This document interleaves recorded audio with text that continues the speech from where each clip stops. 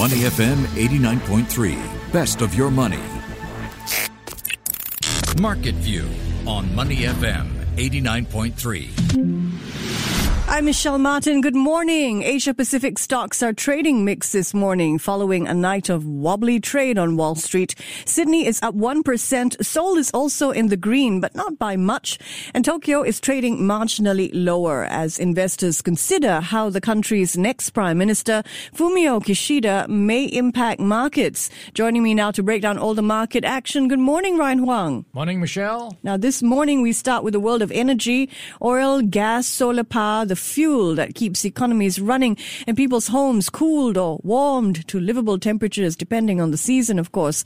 Earlier, we talked about how an energy crunch in China is leading to power cuts and work stoppages. Factories producing everything from toys to vital components for Apple and Tesla, they're being caught in the fallout. Now, the prices of natural gas and coal, meanwhile, have surged to multi-year highs. It appears that economic recovery is colliding with supply constraints. And not that there's ever a good time for this, but coming as it is now, as the US and Europe prepare for winter, these price hikes could be exacerbated by further demand as people heat up their homes. Now, Ryan, let's take a look at this from an investor standpoint. What are some of the sectors and the companies that stand to benefit from a power crunch? And that's right. Winter is coming for some parts of the market. And if you look at what's going to play out, you've seen this actually already in the past few weeks. Prices of oil, natural gas, all creeping up, just extending the rallies year to date. And just to give you an example of where we are right now for example, oil, crude oil. Year to date, it is up around 50+%. Natural gas up 114%. So you can tell this is going to play out with a big impact across many sectors. So let's start with how that is going to play out for gas. So there's going to be some winners here. And of course, you expect those behind exporting gas will have higher profit margins. And the likely winners here would be your big names like Woodside Petroleum, Malaysia's Petronas. We've got India's Oil and Natural Gas Corporation and Reliance Industries. So these are some of the names you might see that could benefit from higher prices. And in turn, the importers might get hit. So you have Indian gas importers like Petronet. These will be some names to look out for in terms of potential headwinds. And in the space of coal and power, some names to look out for will be Indonesia's Adaro Energy, Australia's Whitehaven Coal. With coal prices going up, this is one of the still commonly used fuels for heating or generating power, which in turn is used for heating homes and businesses. So that is one that may benefit coal miners, but higher prices will not benefit power generators who need the coal. So they will mean they will see higher business costs because they will find it hard to pass on those costs to consumers because in many countries, the regulators have control or some regulations around the rates that consumers can be charged. And when there's a spike in ingredient costs or raw material costs, it's very hard for them to spike up, so to speak, the consumer prices as well. So that is going to see them, in many cases, absorb the higher prices. So ones to watch out for will be Huangnan Power International in China and also in China, Huadian Power. Those will be ones to watch. And so far this week, they've seen some losses on Monday, quite steep ones, before recovering slightly on Tuesday. And if you look at where we are for the global supply chain, we've seen the power cuts having impact on many factories. They've been told to cut back on production.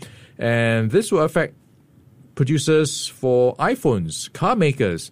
So Apple supplier ASE Technology will be one to watch. You've got another one in the area of car makers. So traders are watching out for BYD, Geely, Li Auto, XPeng. So these are also factories that could see a bit of a reduction in activity. So that's going to play out as well. So companies that export gas and mine coal stand to benefit from higher prices. You'd think that higher fossil fuel prices would be good news as well for alternative energy companies. And it is for some, but not apparently for solar. Now, why is that? Yeah, you would expect that, things to flow from one side to another, but not so much when you look at what's playing out for solar power. And that's because when you think about the solar panels, it does require some form of production, some form of raw materials, and those things are going up in terms of costs. And if you look at what's required going into these panels, some of these prices of silicon metal have jumped up by as much as 300% since the start of August. That's just 2 months earlier. So you are seeing quite a bit of a impact when it comes to the supply chain effects. And also what's compounding that has been the earlier issue of the US just banning some of these Chinese imports, or detaining them at least, because of labor issues. Allegations of labor issues around Xinjiang region. So all of that has been feeding into higher solar panel costs. So not great news if you're trying to set up a solar panel factory or to generate solar panel, or rather solar energy. We're going to keep an eye on this. The price of a barrel of Brent crude, meanwhile, is trading above $78 a barrel. And West Texas crude is trading just shy of $75. Let's turn to another issue overhanging markets, inflation and the Fed. Now, for the better part of this year, the word transitory has been sort of almost a mantra for U.S. Federal Reserve Chair Jerome Powell. He has continually reassured markets that price hikes will not be long-lasting. Now, though, it appears that inflation is turning out to be a bit more of a bugbear than he'd expected, and transitory could be replaced by a new word, and that word would be frustrating. Ryan, fill us in. What's the latest? Yeah, talking about transitory, Jerome Powell is transiting to a different tone right now. So he's been saying, inflation will go away, it will fade away.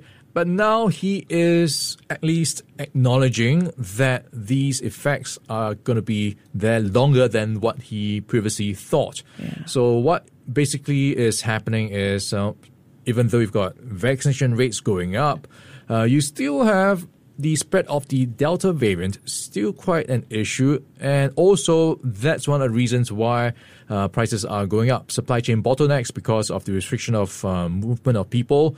That is shutting down some factories in some cases. So that all feeds into higher prices. And we talked about higher energy costs. So some of those supply chain bottlenecks are still there. We've got the lack of supply or the failure to ramp up production fast enough to meet demand. So all that has seen a spike in prices. So it really comes down to what camp you're in right now, whether you expect these issues to moderate or at least fade away, or whether that will stay. So it's really a bit of a guessing game here, how the future looks like. Good to see Jerome Powell displaying some empathy, I think, with everybody on the ground, saying he's frustrated that getting people vaccinated, arresting the spread of the Delta variant remains the most important economic policy that we have, but saying it's frustrating to see the bottlenecks and the supply chain problems not getting any better. U.S. markets finished mixed overnight. The S&P 500 held on to modest gains despite a late bout of selling. The Dow finished higher as well. NASDAQ finished lower, though. So, Ryan, if we take a closer look at the tech-heavy NASDAQ, more than 1/4 of its constituents now in bear market territory, meaning they're down 20% or more from their highs. Ryan, what are analysts saying about this? Now, is this a sign that NASDAQ itself is headed for a bear market, or is this time for bargain hunters to swoop in? Yeah, so if you look at the NASDAQ 100 index, which is where you've got a lot of technology stocks, you would notice many of them are actually in bear market territory. In fact, at least a quarter of them. And some of the big names are at the top of the list. And let me run through with you what's at the top. Pinduoduo, for example, the Chinese tech company, is down 58% from its 52-week high. And just to take a step back for a bit, a bear market means it's down at least 20% from its 52-week high. So Pinduoduo down 58%, Baidu down 56%, Zoom Video down 55%, Peloton Interactive, which is behind the fitness bikes and equipment, down nearly 48%, Biogen down 39%, Splunk NetEase, Vertex, Trip.com, Insight, JD.com, all down at least 30% from their 52-week highs. So you can kind of tell tech stocks not really doing well, at least these names. So you might be tempted, hey, it looks cheap right now to get in. Well, if you have the risk appetite for growth names, and there are quite a few headwinds we'll get into later, you could consider it if you believe in the ratings from analysts. We talked about how Pinduoduo was down 58% from its 52-week high, but at the same time, if you look at the buy ratings, it's got the backing of nearly 80% of the analysts polled by FactSet. So 8 out of 10 people or analysts believe that it's still a buy with a 35% upside potential. And Baidu, we talked about how it was down more than 50% from its 52-week high. There's a buy rating. 86% of the community believe it's got 40% upside. Zoom Video, 5 out of 10 analysts believe it's a buy. Well, it's worth noting neutral, we've got 4 out of 10. So you do have quite a strong backing for some of these big names who seem to have quite a bit of optimism around at least some of these growth stocks. NetEase down 37%. JD.com down 30.4%. Now, one of my favorite phrases that I have noticed that retail investors use these days is to the moon, as in Bitcoin or GameStop going to the moon. But that big rock orbiting the Earth is actually making headlines in a different way this morning, as a space race between two of the world's richest men is being played out in court and in the media. I'm talking about Elon Musk versus Jeff Bezos, SpaceX versus Blue Origin. Now, the latest dig is this. Elon Musk is telling Jeff Bezos, quote, "You cannot sue your way to the moon." Fill us in, Ryan. What's behind the spat? Yeah, so this moon journey is becoming a bit of an ego trip. So you've got on one side Elon Musk, the latest, of course, you expect him to do so, taking a dig at Jeff Bezos from Amazon. So he has tweeted, "You cannot sue your way to the moon." So you have to take a step back to look at what's happening here. The background is Amazon founder Jeff Bezos' Blue Origin, the space company, sued SpaceX earlier this year by way of NASA because they were not happy with the award of a contract to Elon Musk's company SpaceX over an astronaut lunar lander contract worth $2.9 billion. So there was a bit of a dispute over this contract. And Blue Origin then went on in a PR offensive in August to just put more pressure on SpaceX. And now this latest tweet is the latest of a series of back and forth over social media and whatever media can find. They've been going at it against each other. So Elon Musk has now come out to say, hey, stop suing me. In fact, you've been doing so for every 16 days this year. You should be putting your energy into going into space rather than going to lawsuits. So that is the latest salvo. Oh my goodness. People are reading the subtweets here, and noting that SpaceX has sued the US government. Elon Musk says, yes, we sued in order to compete, but Blue Origin is suing to stop competition. I'm just waiting for this movie to come out one day, right? All the millionaires or billionaires, trying to get into space, and then there's the subplots, the series or the episodes where you have, the bickering going on. Yeah. It is indeed an ego trip, isn't it? Let's turn now to corporate news. It's time for our game of up or down. Our first entry also comes from the world of space exploration. Let's look at Virgin Galactic, Ryan.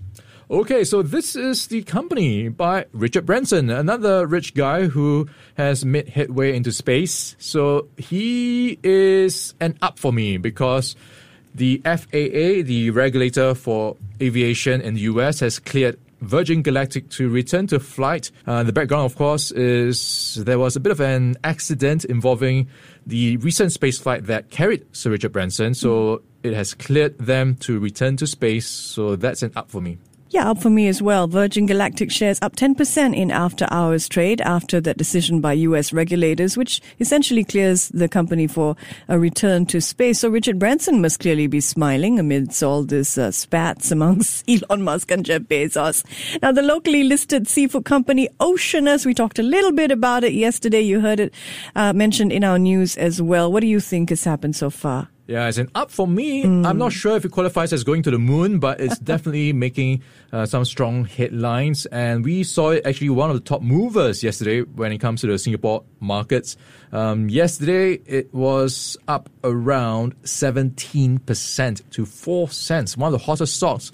That's after announcing its exit from the SGX watch list after 6 years. Yeah. So a big turnaround. They've been, having a lot of issues with the operations, profits. So Peter Koh came on board to really restructure things. So credit to him. Way up for locally listed seafood company Oceanus from me as well. Our next two entries come from the world of cryptocurrencies. Let's start with the Reserve Bank of New Zealand, RBNZ. Okay, so it looks like another central bank maybe jumping on the bandwagon when it comes to digital currencies.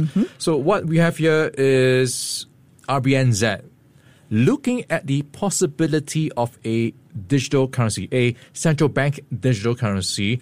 And it's worth noting one of the potential users they cited is used possibly as a monetary policy tool. So something they could just manufacture or make to maybe next time down the road as a form of QE, just making a token instead of printing money. Yeah.